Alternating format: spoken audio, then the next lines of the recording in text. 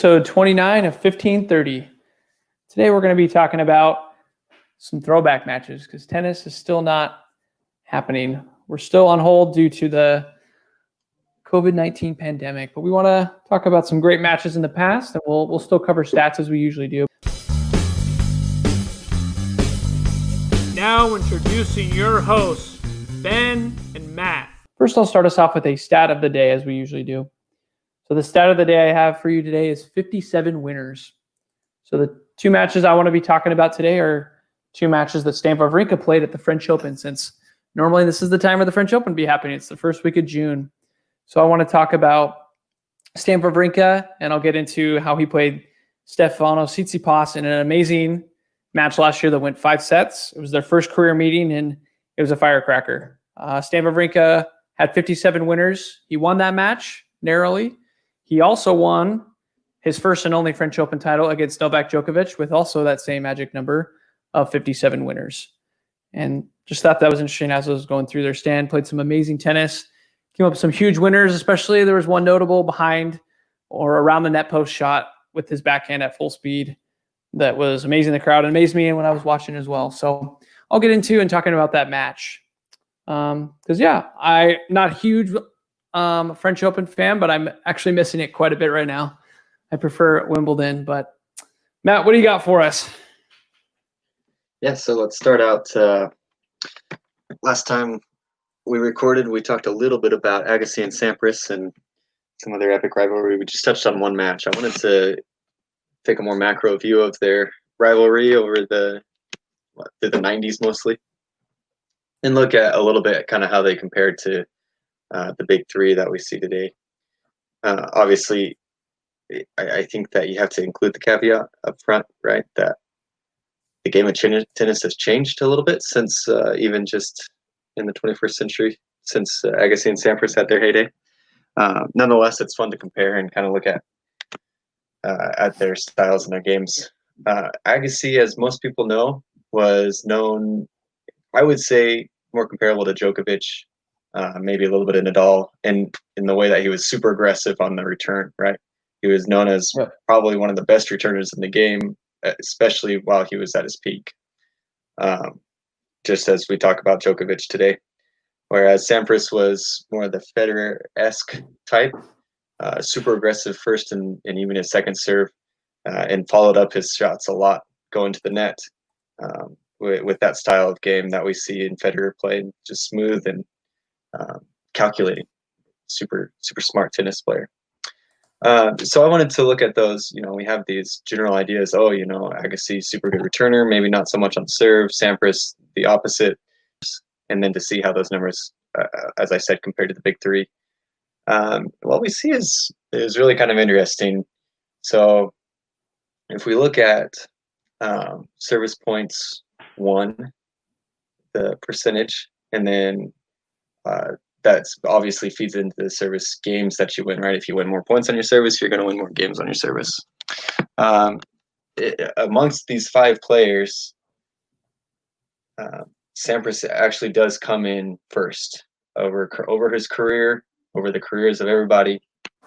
Percentage-wise, he won 69.4% of his service points, which led to him winning 88.8% of all of his service games. Whereas Agassi came in dead last. So he was down at 65.8% of his first serve points won and only 84% of his service games won. So he was, 4, almost 5 percentage points below Sampras. If you compare this to the big three, it's interesting to see Fed is almost exactly the same as Sampras. So he wins 69.7% of his service points, which leads him to win 88.8% of his service games, which that game percentage is the exact same as Sampras, and he's 0.3% better in his service points won. So really close there. And then you look at Nadal and Djokovic, and they are also exactly the same. So their service points won were at 67.5%, and Djokovic 67.3%. And then their service games won was 85.8% exactly for both of them. So you see weird, this, yeah, right? This super interesting dichotomy. Yeah, it's kind of freaky. But so that held up, right, over the careers of these two players. Sampras, clearly a better server, winning 5% more of his service games than Agassi won over his career. And so that was just really interesting to see. Ben, you brought up the serve factor a couple recordings ago. Yep. You want to talk about that a little bit? Yeah, so we put can those talk about together that. here. Yeah, we basically wanted to use that as a way to analyze the matches of the Australian Open and really for any matches on, but that's when we developed the serve factor here at 1530. So what we talk about for that is really, right, because you have some players like Federer who are really good at winning the first serve point. Sampras, again, is another one of those, right, where, as you said, Matt, they use a really big first serve, they can get to net, or they can hit that really big first forehand and win the point. Other players like maybe Nadal or Sampras, they're better really getting into the rally. Maybe they have better second serve percentage. Maybe they just have a better first serve percentage, getting the ball in. So it's kind of hard. You have so many numbers to look at. We just wanted one number at 1530 to kind of boil everything down to how good are they serving. So we call it the serve factor. So what goes into that is we basically take the first serve percentage as a percent, and we add it, or we multiply it to the first serve points won as a whole number, and then we add it to the second serve points won as a whole number. And then you come up with a number, and it can be over 100. Obviously, if you're serving 100%, first serves in, which is unlikely, but it could happen. And then you're high on both of the other numbers. You could be pretty high. I think the most we saw when we were charting the Australian Open was around 130. But here we have the serve factors for the different players. So as you talked about, Matt, we expect Federer and Sampras to probably have some of the best serve factors. Wasn't necessarily the case. So we'll go through them real quick. So we have Agassi at 98. 0.6. We had Sampras at 100.7. We had Federer at 105.1 about. Nadal at 106.6. And Djokovic at 103.3. So really not a huge spread. The lowest was Agassi at 98, almost 99. Really, that's not a huge spread between 99 and what was that, 107 about.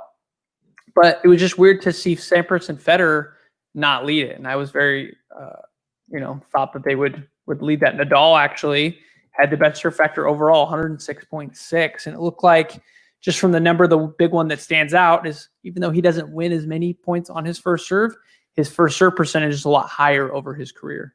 And I'm assuming, Matt, these are career numbers, including the slams, or were they just the slams?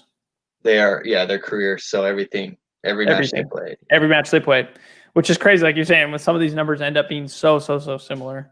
But yeah, interesting to see that. It's kind of a different era here that both Djokovic, Federer, and Nadal all over 100 on their serve factor, and it's so close. Their spread is 103 to 106.6. So pretty amazing that all these guys are able to serve at the level they serve in all aspects of the game. They do it a little differently, right? Federer's maybe a little bit more aggressive in the first serve. Nadal's good at getting that first serve in, and second serve he's really good, and Djokovic is solid really on both. But it's just an amazing era of tennis that we live in. Yeah, and I think an interesting point on the serve factor is, you look at obviously the three data points you put into there. Nadal, who has the highest serve factor here, has the highest first serve percentage, right? He got 68.3% of his serves in. Whereas Sampras, who, I guess you can say he's in fourth here compared to everybody, had the lowest first serve percentage. He was at 59.5%. Now, at the same time, he won 81% of those serves that he got in, those first serves that he got in. Whereas Nadal is sitting at 72% of the first serves he gets in and wins those points. So I thought that was kind of an interesting dichotomy to see. All right, well, does it pay to be super aggressive on that first serve and, maybe miss a couple more times than usual, but get your opponent on their back foot more often? Or is it better to just have a well-placed, confident first serve and then get into the point? Right. It's always that the trade-off, like you're saying. Do you go for the ace, or if you miss it, you risk a double fault, or even almost worse sometimes is the other player on the other side can tee off on your second serve, which I know Murray, he had good ace count, had good first serve, but his second serve is always pretty weak, relatively. And so some of these players are able to pounce on it. It's like you're saying, it's a hard thing to coach. It's kind of based on your player's strengths, but clearly Nadal has done a great job, even though he doesn't always go for a lot of aces. True. Another quick note on the serve factor. So we did, and this wasn't something that when we designed it, we knew, but we just kind of found out from charting matches. We would compare the winning player to the losing player on the serve factors. We would subtract the two, take the delta. And what we saw was that in general, the person who had the better serve factor won, which made sense, but also it kind of matched up to how decisively they won. So a serve factor difference, delta of about 30 was a very decisive straight sets win. A difference of 20 was maybe a tight straight setter or a four setter that was decisive. And then it went on from there all the way down to 5 sets. If it was a difference of 10, it was a decisive 5 setter, meaning, a couple of the sets were maybe blowouts, 6-1, 6-2 is what I'm meaning by that with decisive. But a 5th setter that really could have gone to anybody was with less than 5. So if you compare Federer, Nadal, Djokovic, their serve factors, if you were to compare them head to head, purely based off the stat alone, I know there's a lot of style and stuff that would be different with these. Not only, I guess Nadal would have the best between them, but they're definitely within 5. You take Federer minus Nadal, it's 1.6. So that would tell you, based on our empirical evidence that we've gotten, that would be a toss-up 5 setter. And then even Djokovic between either of them, that's less than 2 or 3 delta. So yeah, I just think that's interesting with the serve factor. That really, it's all about, as people say, as long as you hold serve and you don't get broken, you're probably going to win, with the exception, of course, of tie breaks. So just an interesting matchup between the two of them. So I wonder if that really truly would be the case with Agassi, if he would have the hardest time against the big three today. But it's hard to know because they don't exactly play in the same era. Federer played Agassi, but he was kind of not at his peak anymore. So just an interesting thought there. Yeah, that is interesting. So moving on to the return side of the game, Agassi's preferred side. Yep. What we see is kind of a flip of what we saw with the service, to an extent, right? So coming in first, let's see, coming in first was Rafa. Nadal won 42.4% of his return points and subsequently 33.4% of the return games that he's played over his career. Joe comes in again a really close second. He won 42.1%, so just 3.3% fewer points, return points than Nadal, and has won 32.1% of his return games. And then Agassi comes up again in a close third. So he's at 41.7% of return points won, which led to 31.7% of his return games won. So he's right up there with the top. Fed comes in fourth at 39.6% of his return points won, which led to 26.7% of his return points won. And then Sampras last, right? 38 points. 38% of his return points won and 24% of his return games won. So almost, 7% fewer return games won by Sampras compared to Agassi. So you can see here, compared to Agassi and Sampras, definitely a really nice dichotomy there of Agassi, obviously super good returner, known for that, and it paid off. It's interesting to see if you can get above that. This is obviously a super small sample size, but if you can get above that 40% return points won, it seems to increase your percentage of return games, obviously. But it seems to increase it by like 5% or more. Yeah, you're right. There's like a tipping point there, right? Because Federer wasn't that far off, right? He was at 39.6, so teetering on 40, even Sampras 38. But like you're saying, that 40 seems to be the magic number because their return games won are just not that good for Fed and Sampras. I wonder if those are a lot of the deuce games that just can't quite get over the hump, which like Djokovic and Nadal and Agassi were able to. I was shocked by a couple of things. Number one, I was expecting Djokovic, honestly, to have the better return points won, but maybe it's just kind of some recency bias because I know early in his career, maybe struggle took a little longer to get up to speed, but obviously lately he's been good. And the other thing that surprised is, like you mentioned, that how high Agassi was. He was right up there with the big dogs. That's not that big of a difference, especially when you're talking about return games won. He was right there next to Djokovic and Nadal. So I wonder in this era, if it would have been a similar way if he would have given, maybe Fed or other players more problems because of the return game being so solid. But yeah, you're right. Tennis is fun because sometimes because of the contrast of styles, thinking Federer, Nadal, or Agassi, Sampras, that's pretty interesting. Yeah. The last thing I have is just a super quick comparison. Agassi, Sampras head to head in the Grand Slams only, and how these, those 4 percentages changed as they were, taking it out of over their career and looking just at them, just on the big stage. They played so 9 matches all together in Grand Slams. Do you know who has in the Grand Slams? Obviously, they played more outside of that. You know who has the lead between these two? Sampras and Agassi for the lead for the most slams between the two. The lead, yeah, head to head, just tournament wins. Oh, head to head. I would go Sampras because I think he had more slams. Is that correct? Yeah, that makes sense. Okay. Right. Yeah. In their career head to head as well. I mean, even outside of the slams, Sampras has the edge. But what we find is that you can just see in these numbers how they have attacked each other. Their numbers go down in every one of these areas: service points won, service games won, return points won, return games won. It goes down everywhere except for a slight bump in the service games that Agassi won. He actually increased 3%. But I think the biggest difference is that in the return games won, well, so I say this and really, so I'm going to say this with the caveat that these numbers are all really close. So I'll read these out.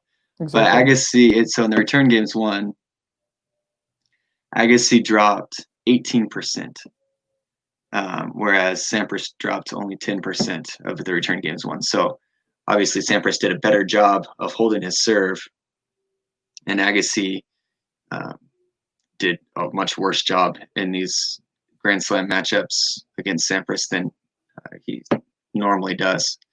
Now, that being said, it's very clear that these matches all came down very closely, right? So Agassi won 13.5% of the return games against Sampras in the Grand Slam matches they played. And Sampras won 13.3% of the return games. Jeez. So, I mean, they're exactly the same, right? Almost, practically. And so, which means that the service games they won almost exactly the same, 86.5, 86.7. And so you see these matches on a statistical basis, the games being won, it's a game of inches, right? Right. So in the end, Sampras won 6 Grand Slam matches against Agassi to Agassi's 3. So. Interesting. Yeah, like you're saying, when not much separates two players in terms of their, not only tennis ability, but just in terms of even statistics, it makes it hard to even get into it. It makes me think about the trade-off where, talking to a player like Federer, and not all the players think this way, but some of them do. That you talk to him about statistics, and he, not that he ignores them completely, but that's not his focus, right? He, if he wins, it's a good win, even if he kind of ekes it out. If he has a close loss, even though statistically looks okay, that's not necessarily something he's going to draw positivity from. So I wonder if it's one of those things where it's like, if the stats help you to get to the top, but not necessarily keeping you there. There's other tactics, or just, I don't know, dare to say, luck, or maybe even some, intuition about where to hit the ball. I don't know exactly, but I just wonder how much these players actually look at the stats.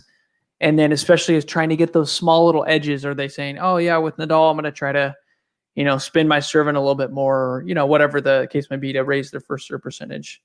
I don't know. What are your thoughts on that, Matt? When it's so close at the top, how much attention do you really think they pay to the stats? Yeah, I have to imagine that it's not a huge focus, just like you said. Yeah. Maybe that'll change in the upcoming generations. Maybe these guys are still just kind of old school, but I mean, you said it exactly. It's when you're on the court, did the stats really matter that much? Yeah.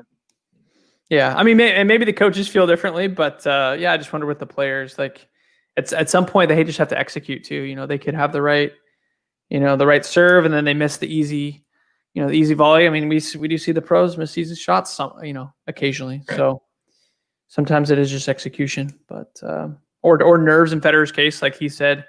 Yeah. Sometimes his coach is like, hey, you've had the game to beat Nadal. You have the right tactics. Just think a lot of it's just nerves and a lot of it's execution. And ever since then, that Australian Open 2017, it's been a very different story every time he's played Rafa.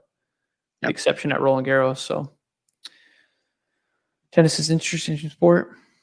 Yeah, no, that's fascinating. Yeah, thank you for talking about the Agassi-Sampras for us. Let's transition over to French Open because would be the French Open going on right now. So I picked 2 matches out from the vault for looking at here. First, we'll talk about Stan Wawrinka. This is his in 2015 French Open final. This is his second Grand Slam final. His first Grand Slam final, he had beaten Nadal in Australia. He also beat Djokovic en route to that, which was amazing. And Nadal happened to be the number 1 player at the time, so he had to beat him in the final. Here at the French Open, Djokovic beats Nadal, so he becomes the favorite. Of course, Nadal wasn't really fully healthy, but Djokovic had lost to Nadal before, or he had ran into Federer. But point is, this is a very good opportunity for him to complete his career slam. And Stan comes out firing. He does not allow Djok to dictate. In fact, Djok is the one that kind of comes out looking a little bit flat, looking a little bit, playing the counterpuncher, waiting for Stan to miss. And Stan just decides to go for the lines. And so I want to pull up those stats for us today and look at that. So first of all, ace count over the match or ace percentage. So Stan, he's really going for it on his first serve as well. He aces 7% versus 4.5% for Djok. And he did double fault a little bit more. He double faulted 2.5% compared to 0 for Djok. So really, I guess you could kind of take away, the ace double fault. They're pretty much equal on that when you take into account Stan's double faults on that day. But then if you look at the serve numbers, so first serve in, they're pretty much the same, 66% to 65% for Stan and Djok respectively. First serve percent, points won, Stan's is much higher at 76% to 63% for Djokovic. And 76%, that's a pretty high number for clay. Those are usually numbers where you see for a fast hard court or grass. So impressive that Stan is able to really dictate. And then on the second serve, points won, Djokovic is a little bit better at 53% to 51% for Stan. And the breakpoint numbers, they each faced a lot of breakpoints. Even though Stan, he drops the first set, he wins the next 2 sets. But even then, so many of the sets, even once he has the lead and you feel he has the momentum, he gets, into a hole on his service game, a low 30 hole, or he gets a break point and he has to save it. But these guys both saved a lot of break points. So Stan saved 8 of 10 break points faced. Djokovic saved 11 of 15. So we can see that's obviously the difference there, right? So Stan was able to save all but 2. Djok saved all but 4. Djok faced more, but those extra 2 breakpoint differential is really the difference maker. I mentioned the 57 winners for Stan, the stat of the day. Djok, on the other hand, only had 28. So huge difference. As I was saying, Stan was the aggressor, and it really paid off. Maybe it was those shorts. I don't know if you remember those really ugly shorts that Stan had, but maybe Djok was intimidated. But playing tricks on the guys or something. Yeah, but even though Stan dropped the opening set, which he ends up doing several times. I guess he didn't do it against Nadal in his slam final, but he did it to Djok in the U.S. Open final when he beats Djokovic in 2016. He dropped the first set as well, but still was able to recover quite nicely. And it's just amazing that if I wouldn't have known this match was at Roland Garros, I would have guessed, like I said, it was maybe a Wimbledon match based on that first serve percentage. So really credit to Stan. And, this was a pretty fun match to watch. I remember watching this one. And there were some great rallies, but Stan, the aggressor, definitely paid off. So definitely one for looking at highlights. If you need some Roland Garros this week, I would recommend watching Stan Wawrinka, Novak Djokovic. The final score was 4-6, 6-4, 6-3, 6-4, and it was Wawrinka being victorious his second Grand Slam. So pretty amazing. The next, any comments on that match, Matt? Do you remember that one? Just that it was glorious. Yeah. Joke wanted that French Open bad, but didn't get it. I know. Statistically nothing. I mean, when Wawrinka decides to start hitting his shots, he'll hit you off the court, and so it's fun to watch it when he gets into that mindset and he gets into a groove and just goes to right. And he really did that the entire Grand Slam. So I remember watching the semifinals, or maybe it was the quarters. Don't recall. I think it was the semis against Roger Federer, his countryman, who Federer has beaten him, multiple times. He only has a couple losses to Stan, notably on clay though. But I think Federer had just beaten Stan a couple weeks earlier in Rome in a very easy straight set affair. So I, as a Federer fan, I'm a fan of both guys, but I was assuming this would be a pretty easy match for Federer. But it was a straight sets win for Stan, and you usually don't see Federer go down straight sets. Federer didn't play bad actually. It was a tiebreak in the third set, but Stan was just too good. Federer would be aggressive. He was going to net a little bit, and Stan would just hit a ridiculous passing shot, 100 miles an hour. It was amazing to watch. Like you said, watch Stan be locked in, and he defeated Federer and Djokovic en route to a slam. So he's definitely taken the hard route, winning slams. His first slam, like I said, he had to beat Djokovic, and then Nadal, the number one ranked player at the time. This one, he had to face Djokovic, who's the number one ranked player at the time, to actually get it in the final. And then he beat Federer en route, which, Federer's always been, kind of in the top few guys. So pretty awesome. And then I want to talk about one of my favorite matches of the year last year. It was also the French Open. This was Stan Wawrinka and Stefanos Tsitsipas. It was their first meeting together. Of course, some beautiful one-handed backhands and a five-setter to boot. This one went 7-6, 5-7, 6-4, 3-6, 8-6. Because as we know, French Open does not have a tiebreaker in the fifth set still. It's the only set, or the only major that doesn't have that now. All the majors are unique in that sense, which is cool. And Stan Wawrinka came out the victor. So we'll go through the numbers now. First serve percentage was 68% for Tsitsipas and 62% for Wawrinka. First serve points won, both in the 70s. So again, I would, think this is not a clay court match. 71% for Wawrinka, 74% for Tsitsipas.